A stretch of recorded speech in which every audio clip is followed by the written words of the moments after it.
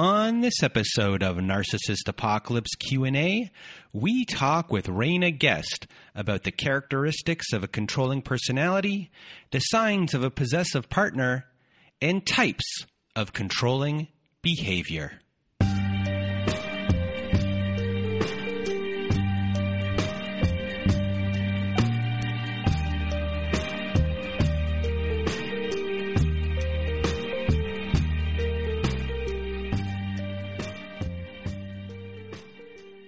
Welcome to Narcissist Apocalypse Q&A, everyone.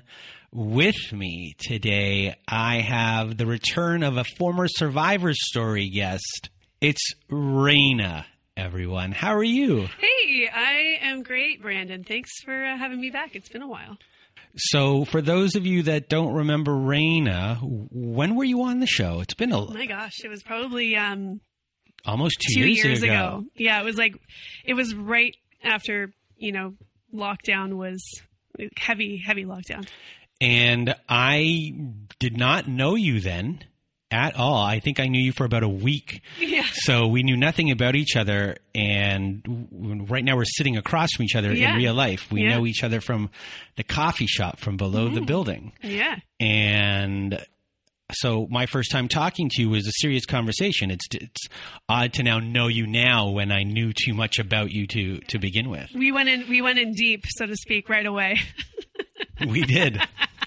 You know what? Just get it all out there right away, right from day one, And to give an update about your life and your story since, there was actually an incident that happened where I was there. Okay, we're going to talk about this. Yeah, because, that's an interesting thing that a lot of people have to deal with, which is when you haven't seen the toxic person that was in your life, and then all of a sudden, randomly one day... Fate just walks in the door, and then... they just appear. Not always in the best way, yeah. So, it was a sunny day on the Bathurst Strip. Was it sunny? I felt like it was cold and rainy. But anyway, maybe that was just the backdrop of the situation that made it feel that way. No, it was sunny that day, and Okay. we were sitting on the bench outside of the coffee shop, and I'm talking to you, and then all of a sudden, it was like I saw a ghost. Yeah, you stop and. Yeah, so we were sitting there and just, shooting the ish and having a nice little chat. And, traffic starts to sort of back up from the traffic light. And I kind of look in front of me, and I'm looking through the passenger window of the car that just happens to have pulled up in front of the coffee shop. And, some of these windows are tinted nowadays and you can't quite see through, but I managed to kind of squint my eyes enough that I could focus in on who was there. And the whole silhouette of this person started to become clearer. And I think my heart just about stopped or started beating out of my chest. And I kind of spoke through the side of my mouth to Brandon and just said, "That's the guy from the podcast." And he kind of was like, "What? Holy crap." And then my ex, who was in the car, he rolled down the window and he said my old nickname to me through the window, which really, really irked me. Cause I'm going, we haven't been together for a year or two now. And that was something that he called me, when things were good, that was his nickname for me. And it really, I was kind of like, you know what, you're not allowed to call me that anymore. And we had this very weird exchange through the window. He's trying to ask me how I'm doing, and I'm being all bitchy and like, I'm trying to dismiss his questions. I'm sitting there and I'm just like, what's going on here? Yeah. Like, because you were the person that was sitting in front of me was gone. Like, you were your body language was changed. your whole demeanor was a completely different person. I still didn't realize I'm slow, and I still didn't realize the gravity. It was a very quick, like, even though it felt like, to me, it felt like an eternity, that one tiny little moment, but it was a little blip in time for you. And so I don't think you really had a second to kind of process what was actually that exchange. happening. Yeah. And so anyway, he's trying to ask me all these questions in that time, like small little window of time that he's sitting there at this traffic light. And, you know, I'm trying to be all cool and like, what's it to you kind of thing, you know?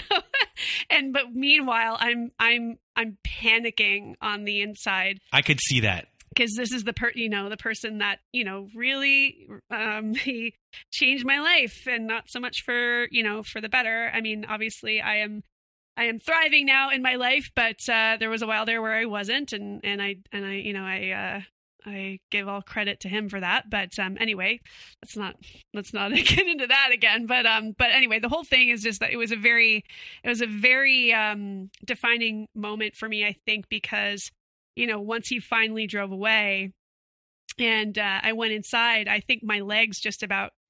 you were messed up. Yeah, my legs just about collapsed underneath me, and I started swearing a lot, and had to kind of just swallow everything that kind of happened and just sort of move on, because I wasn't going to let it affect my day, you know, because I was like, screw that if I'm going to let this person affect my day. And I don't think I let it too much. Just in that one moment, it threw me for a loop. And then I kind of just... Well, I felt terrible. Oh, well, I felt terrible because I sat there and I watched it, and I was... What were you going to do? And I was what like, did you do? I was like, at the end after it's over, you're like, maybe I should have gone up to the window and said like, but what Did do you I do? say that? No. I was thinking that to myself, but at the same Oh. time, it was so odd because the way the traffic backed up for that car to be waiting right there in that spot. Yeah. And then to have nothing in between. Yeah, because he was in like the middle lane. The middle lane. There was a whole lane that wasn't getting filled. I know, it was like something. Yeah, that was fate, kind of. I don't know, coming into play there. But I think it was a good thing. I think it was a good thing. I think it needed to happen. You know, I hadn't seen him since, you know, even long before I did the podcast with you. I think it had been a year, or even since the podcast, since I'd seen him. So I think it was one of those moments that I needed to go through, just to kind of be like, okay, you know what? I'm good. You know what? Like, that was a moment that sucked, but it didn't make me go like, oh, I miss him. You know, oh, I should have chased after that car, you know, like, it didn't make me want him again. It just actually solidified the fact that, you know, it's for the best that you know, we're out of each other's lives.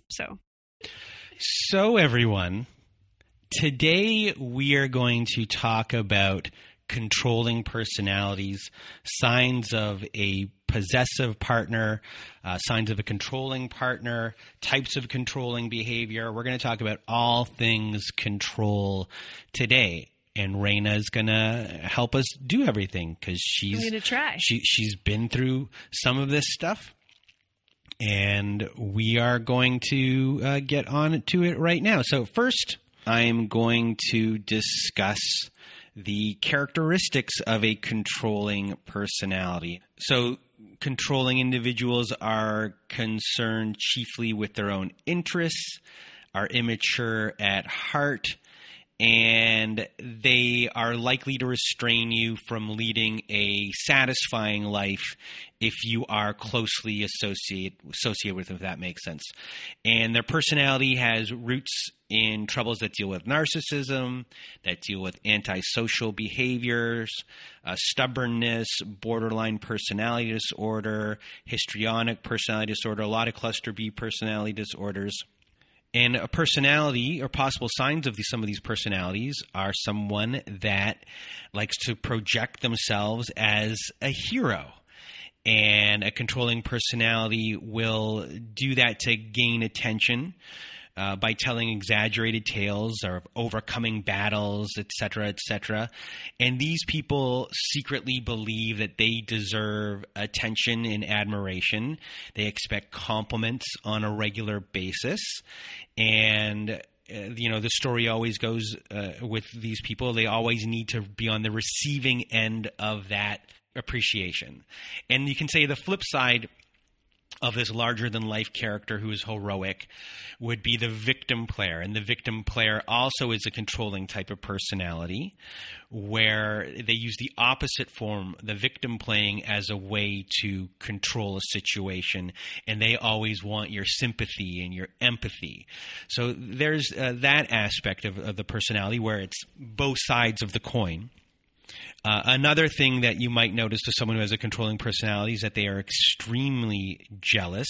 Always remember that. So this person might keep asking you about the people you meet, the amount of time that you spent with them, things along those lines. Another thing as a controlling personality might have a lot of are mood swings. And the problem with, people with mood swings sometimes is they could be a little bit of a control freak because their mood swings are persistent.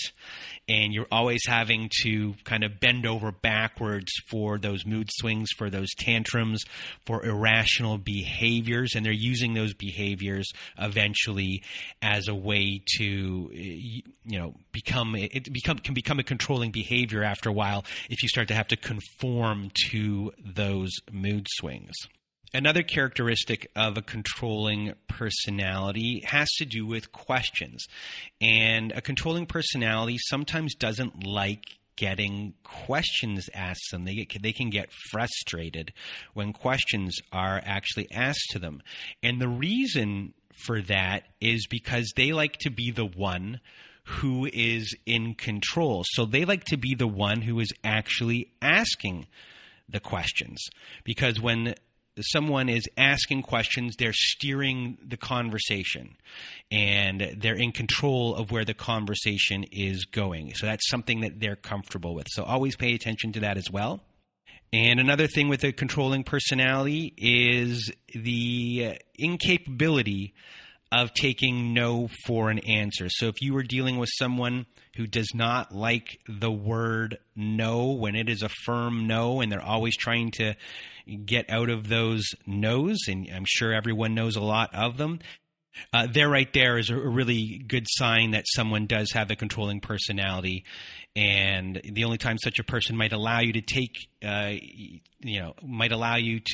your own decision is when they know it is not going to work out. And then they probably will blame you for the consequences later. There's motives when they will take no for an answer, if that makes sense. And another one on the list is destructive criticism, which is the opposite of constructive criticism. Destructive criticism is just done to pull you down. And if someone does give you a compliment, this person might pull you aside and say some sarcastic remark. And when you say, hey, that person gave me like a really good compliment, why did you do that? This person in response, this controlling person response, might say that person is just lying to you and they're being honest with you. Things along those lines. A controlling person might have a short temper as well, and that is a sign. So next we're going to go on to signs of a toxic partner who might be trying to control you. Okay. So, Rayna, what are some signs of a toxic partner who's trying to control you? Well, I mean, I'm very lucky. Let me just backtrack a little bit in my life. I'm very lucky that I came from a family who has zero signs of any narcissistic behavior. I came from a very healthy family, and still very close with all of my family, parents, my sister, extended family, all of that stuff. So it's just unfortunate that I happened to get myself into a situation where I was with someone who had these characteristics. So I'll go through the list and express sort of the things that I felt. And before you do that, let's also give a shout out to your brother-in-law, who's one funny guy. He is one funny guy. Yeah, yeah. Side note. And not a narcissist. So, yeah, great guy. So the way that I kind of outline it is somebody who kind of isolates you from your family, from your friends, other people in your social circle. Constantly criticizing your actions and your overall behavior, no matter how small those actions might be. Deflecting any criticism of him or herself, no matter how significant that might be as well. Kind of getting themselves sort of like prying into your private business while keeping his or hers like very strictly off limits, let's say. That one, especially the prying into your private business while keeping his or her own, that's so... we'll get there, but it's the hypocrisy of it. The hypocrisy of many things gets a lot of us very angry, and that one in itself, right there, is just blood boiling to me. Yeah, and I mean, just back to like the criticizing, your friends or isolating you from your friends. Like my ex used to just shit on my friends all the time, like, she's not a good friend to you. Like, I can't believe that she treats you this way. Like, talking about my best friend this way. And, and I started then doubting this person, like not my ex, but my friend, going, maybe she is not a good friend to me, because it starts to seep into your brain and you start to believe it. Right. Displaying jealous behavior is a big one. Accusing you of being unfaithful with little to no evidence. I guess insisting on, knowing where you are at all times, what you're doing at all times, et cetera, et cetera. I think those are sort of what come, top of mind for me, from that question. So just a little bit of warning here, or not a warning, but stipulations. One or two of these things may not mean that your partner is controlling. It's just maybe an area that they might need to work on or improve. However, if you do recognize that your partner's behavior in many of these signs, that is a red flag as a whole, and that might mean that things have escalated to emotional abuse. And if you think that that's what's going on, and you can kind of be like, okay, all these red flags make a little bit of a pattern here about what we've just said, then that might be an issue for you to start to look into it further.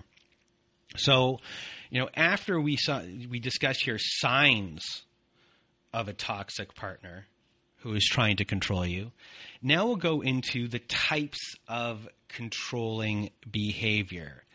So, number one here on our list here, Rayna, cutting you off from your support network. What do you know about that?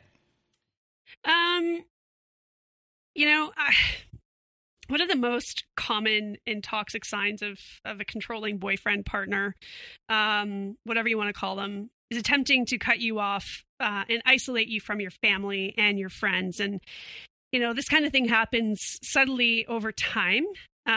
Maybe they express distaste for one or more of your close friends, such as what I mentioned earlier. Suggests that you spend less time with this person, that they cause tension between you and your family and your friends. And this kind of behavior sort of aims to weaken your other social ties enough so that they'll have more power over you and that you'll rely on them more, I think. Yeah, and in my experience, I was once told that my friends are boring, they're losers, and things along those lines. So you start to, when you're with someone and they're representing themselves as being exciting and all these things that they're doing, that helps kind of shift the focus more onto what they're doing and cutting you off from everyone else. So when things do go wrong in these situations, you're further away from that group of friends and you might not have talked to them in a while. It just makes things awkward, because part of the poisoning of the mind in these situations is once you do kind of get cut off, you start to feel guilty that you even thought these things about those other people, because those are your friends. They're really good people. And your mind went to these places about them that aren't true. And a lot of times you feel really guilty and you feel a lot of shame in the aftermath, even though you never might have done anything terrible to them at all. You just might have separated yourself, and what happened in your mind of what was going on, which brings a lot of shame and guilt into this as well. But this is also a type of controlling behavior. So next up on our list, we have manipulation of you, or using guilt and shame to manipulate you. So a controlling person will just naturally, that's kind of a big part of their game, is to guilt you and to shame you to do what they want. So this comes in the form of guilt trips, obviously. We all know what that is. A lot of us grew up with guilt trips. And this can be done in the sense of, I'm about to go out with my friends, and then they pull that guilt trip to control you, to make sure, that you feel bad for them, that they might be home by themselves, even though that is their choice. But they do these little manipulation tactics like that. And that is controlling behavior. Have you ever experienced like a controlling behavior like that they would do? Yeah, absolutely. I mean, like I'm thinking back to years ago, and so like specific instances of this type of behavior, I feel like I've kind of wiped it from my memory at this point, but I definitely remember that there were times that occurred, for sure. And the classic one within the family that a lot of people hear, you only have one mother. A classic to get you to do what you want to do.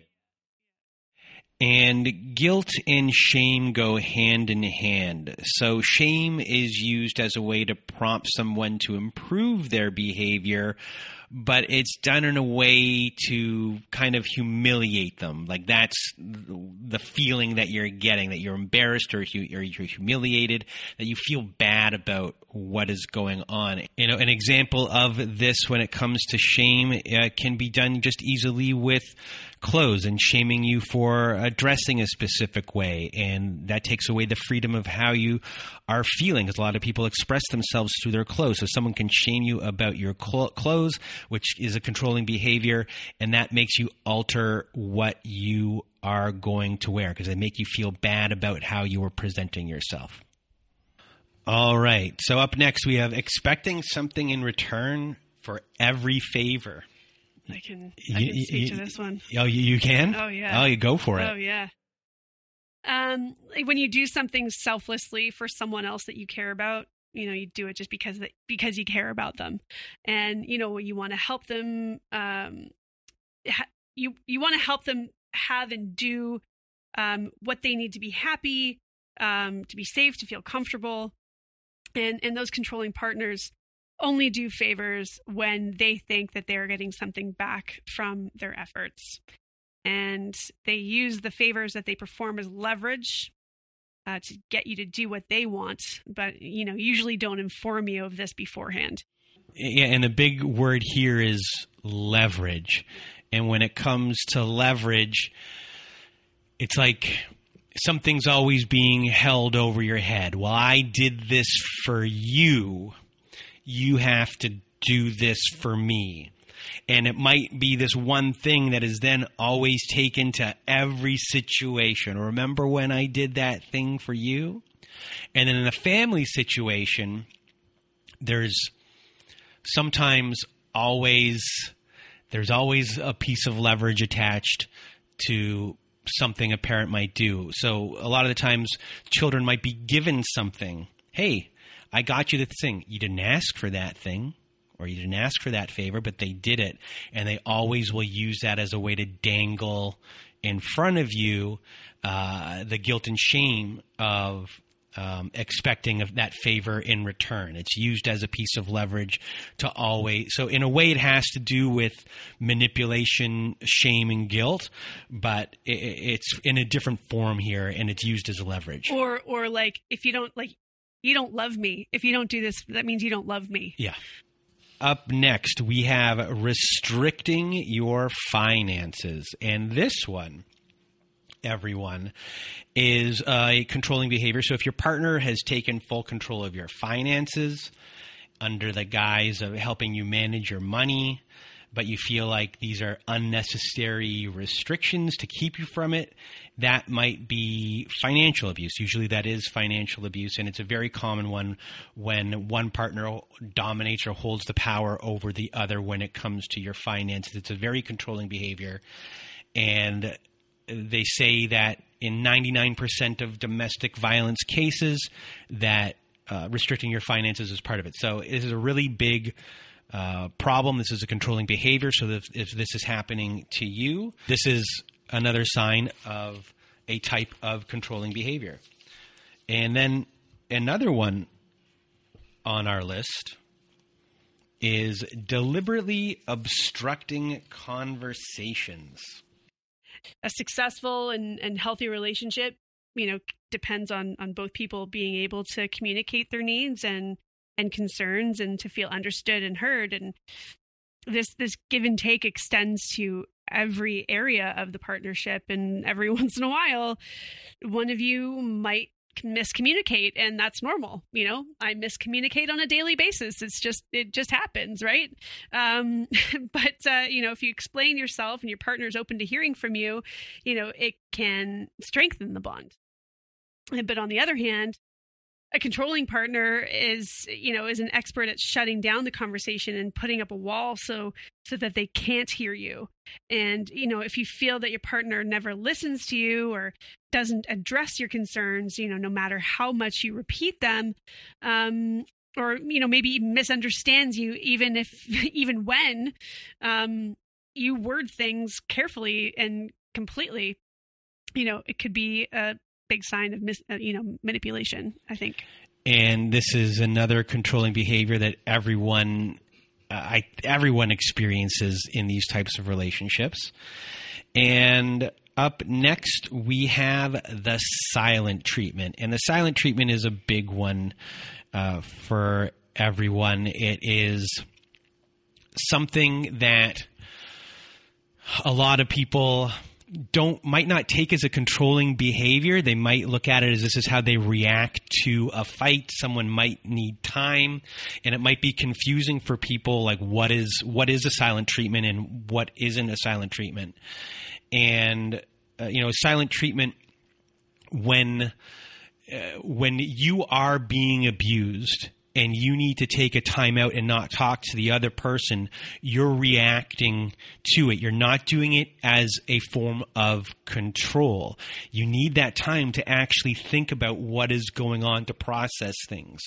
Whereas an abuser or someone who is controlling is using the silent treatment to make you react to things.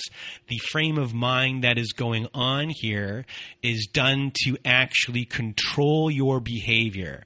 And in many instances, when someone is giving you the silent treatment and they're in the position of power, it makes you try and reach out to them in a lot of different ways, because you probably have them on a pedestal and you're lower than them. So you all of a sudden start crossing over a boundary line, and it's a push and pull reaction here. And if you have the heroin-like addiction to someone, to the abuser who's doing this, this is a form of controlling behavior. Silent but deadly. Yeah, it is very deadly. And this is just a form of control as well. Up next on our list, we have spying on you and invading your privacy as a form of control. And this one can actually also be not just spying on you. This can also be said as, text check-ins. Technology has a lot to do with this one, spying on you and invading your privacy, because we live in a world today where this has evolved. This could just be like looking at your social media to see if you've posted a story recently, so that they know that, okay, this person's active right now. They've been doing stuff today, and I can see that they've been in a certain area of the city So I know that they're active today. I know that they're doing stuff. It's one of those forms of controlling behavior that you might not even see happening, if that makes sense, because they're able to watch your social media. They're able to kind of figure out what you've been doing, and they might be able to figure out how to talk to you. Because they're spying on you. You know what I mean? So they're collecting information, and that information will then be used in a controlling manner to kind of woo you in, or mimic what you might like. And when they're mimicking what you like, they're starting to control the conversation in the way of making you feel like they might have been seen and that you have the same interest and things like that. In today's day and age, we live in a society where that is a big problem. And it is in a way invading your privacy as well. And then when it comes to devices, as we've once discussed with each other as far as just in regular dating of what is too much, what is too much when it comes to texting as far as being, what's the best word, intrusive or not given enough space. And there's a difference between that and then someone checking in. Where are you? What are you doing? Who are you with? All of those things start to be a controlling behavior because all of a sudden, you're conforming. At first it seems that first it feels like they're just interested in what you're doing in your life. Who are you out with? What's going on? But then, over time that can start to change. The intention behind it starts to change. Even when you're at middle of the day, you're at work. What are you doing? I'm at work. I am working. I work during the day. Yeah. Well, what are you doing at work? Like it start off with little things like that where, this person has interest. Who'd you go for lunch with? Yeah. Where it seems like they have interest, but in reality, it's starting to, and then it's not to say that everyone is like that. But like for a lot of people that have controlling behavior, it starts off with those little things that you don't even notice are happening. So when bigger things do happen, and it's a gradual process. So it's slow. I got used to them asking about this. So if they ask about this, it won't be as big or it doesn't seem like a giant shift. So it's like, as they say a lot, it's like the frog in the boiling water. The frog doesn't know that it's being slowly turned up until it's over. Mm-hmm. And up next on our list here, we have offering only conditional love as a controlling behavior. Any comments on that? I mean, I don't think I have to define it, but I mean, in most ways to define unconditional love, means loving someone without any expectations or limitations. And, you love the person not only for what's beautiful about them, but also for their flaws, the dark, sometimes raw, sometimes ugly parts of that person. But on the other hand, conditional love means that, a person only loves someone if they look or act the way that they want. And, it sets a bar that you have to be reaching for to earn their love constantly. And, it allows that partner, the controlling partner, to hold some kind of judgment over their partner and essentially put themselves up on the pedestal. And this kind of love, can never last. Like, how could that love ever really last? And it usually goes on way longer than it should. But usually a person who only offers conditional love was the recipient of only a type of love, when they were younger that, and just, they're just repeating what they remember from when they were younger. So another one on our list of controlling behaviors are ultimatum ultimatums and threats. So ultimatums and threats are big red flags of a controlling behavior, controlling personality. And in a healthy relationship, your partner will most likely, 100% likely, usually sit down. Did that even make sense? But I'm saying it anyway. Would sit down and talk to you when difficult issues arise. But when you're in an unhealthy, toxic relationship, your partner feels that they might need to exert control over you, so they'll make threats and ultimatums. And that can be for your well-being. That could be to your things, your possessions, your relationships with other people. Anything that you deem as valuable, they might make a threat. And that could be leaving the family. Because a lot of the times when these things are threatened, they're going to go after your exact fear or desire, the thing that they think they have you with the most. So if you always wanted a family with kids and you just wanted that nuclear family, the threat of divorce will start to be a huge thing. Do you want your kids taken away from you is a big thing. Do you want this house taken away from you? Those are those types of threats. Obviously, there are physical threats and there are ultimatums. If you don't stop being friends with that person, this is over. And once you're hooked on someone, these threats and ultimatums become a huge way to control you. Up next, we have nitpicking. Yeah, I can speak to this one pretty well. Yeah. And nitpicking, criticism, but this is a controlling behavior. So tell us about your experience.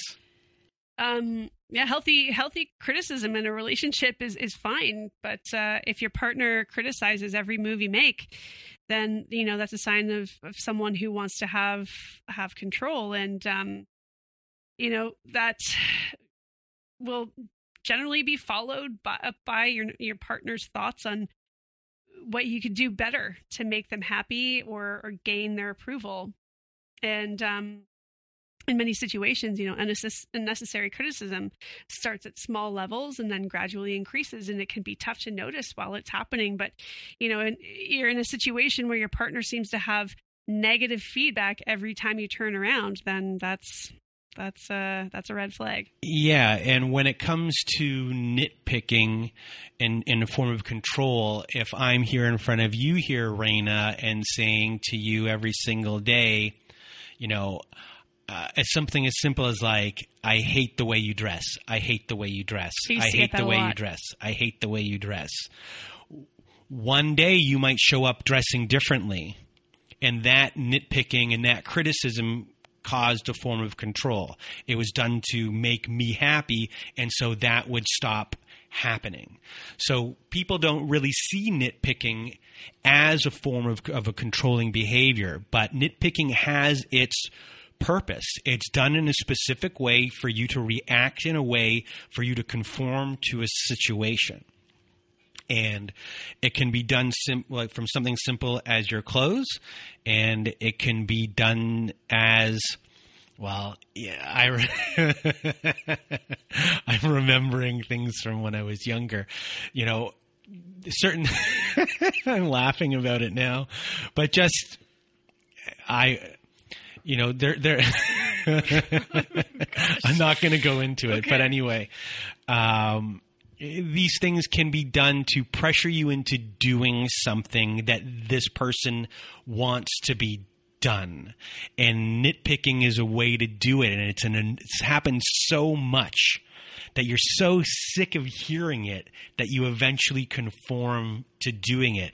It's a masterful control tactic because it just drives you crazy. It's control, but it's a torture in a way, to being like, enough. It's a form of torture. Yeah. Yeah. I mean, I used to get all the time, like, I don't like what you're wearing today. Like, well, you're going to wear that again. Like that kind of stuff. And then then you're also second guessing yourself and your choices. And then it's starting to erode your self-esteem at the same time. Wow. And now the last one we have on our list is double standards.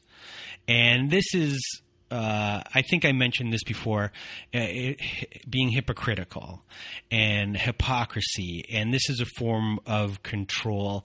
And this one always boils my blood and gets me upset. So when you're in a relationship, double standards tend to manifest where controlling personalities, they feel compelled to prove that they're in charge. So a controlling partner may insist on having a password to your cell phone, but on the other hand, they refuse to give you the password to their cell phone. And a controlling person may genuinely convince themselves that their double standards are justified, which is something we all have to deal with, because sometimes these people actually believe, a lot of the time, they actually believe what they're actually saying. But it's just not healthy. And healthy relationships are built on equality and trust and mutual respect. And when it comes to double standards, either everyone shows everything, or, your password is your password, your password is your password. I don't have to tell you who I'm going out with. You don't have to tell me who you're going out with. It's coming here when one person has to do one thing and the other person doesn't have to do the exact same thing that they're telling you that you have to do. That is a controlling behavior. I hope I explained that okay. And now, after hearing everything that we just discussed, the question comes up to, what do you do if you are in a relationship or about to get into a relationship with someone who is showing these signs of this type of controlling behavior? And the first thing and the biggest thing is to set hard boundaries. And if your hard boundaries are not accepted at all, then it is time to leave this relationship or not even start this relationship to begin with, when your boundaries are not respected at all. And there's a lot of you out there who are listening to this right now who are in these relationships where this controlling behavior is going on currently, and you are really knee deep in it and don't know how to get out. So for all of you who are listening for that, it's a very confusing time for you. You're most likely trauma bonded right now, and you have the addiction to this person, or you might have a lot of fears of what might happen to you if you leave, for yourself, for your children, for your well-being, for your finances, and everything like that.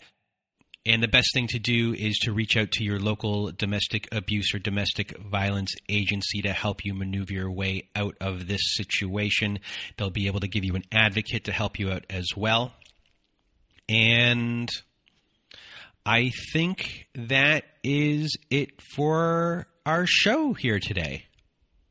So, Rayna, I really want to thank you for doing this with me today. Yeah, it's my pleasure. And giving everyone a update on your life. I haven't done that to the fullest, but I mean, obviously, I'm here, so I'm still alive.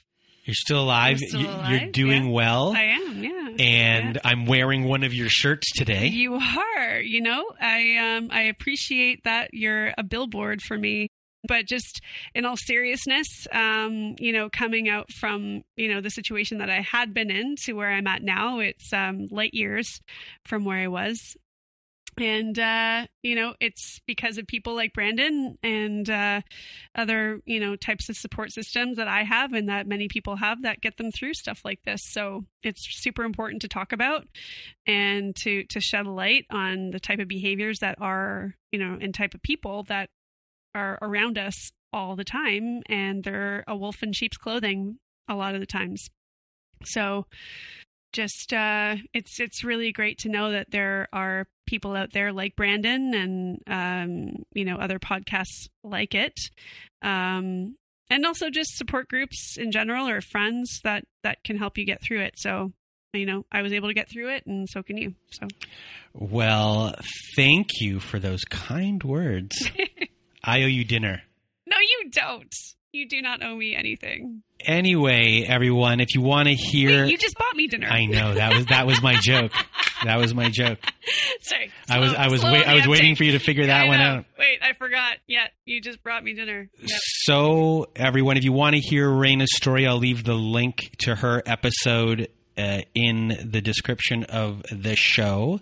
And for those of you who want to be a guest on our Survivor Story show, please do go to our website at narcissistapocalypse.com. And at the top of the page, there is a button that says guest form. You click on that button, it takes you to a page that says guest form, and it has all of our instructions on that page. Read all the instructions and either send us a response through our guest form or email us at narcissistapocalypse@gmail.com. Also at our website at narcissistapocalypse.com, we have our very own safe social network. So at the top of the page, you can press the support group button. And once you press that button, it will take you to our social network. It's our safe social network, and you can post on our forum boards. People will respond. We have Zoom meetings every Wednesday night and Saturday night and every other Thursday afternoon. We have ad-free episodes on there. We have bonus episodes on there, and it's just a group of people that are there to help you, of your peers, people that have gone through this and understand what you are dealing with. And if you just want to support the show, join our support group at narcissistapocalypse.com. And also, if you need more support, please do go to domesticshelters.org.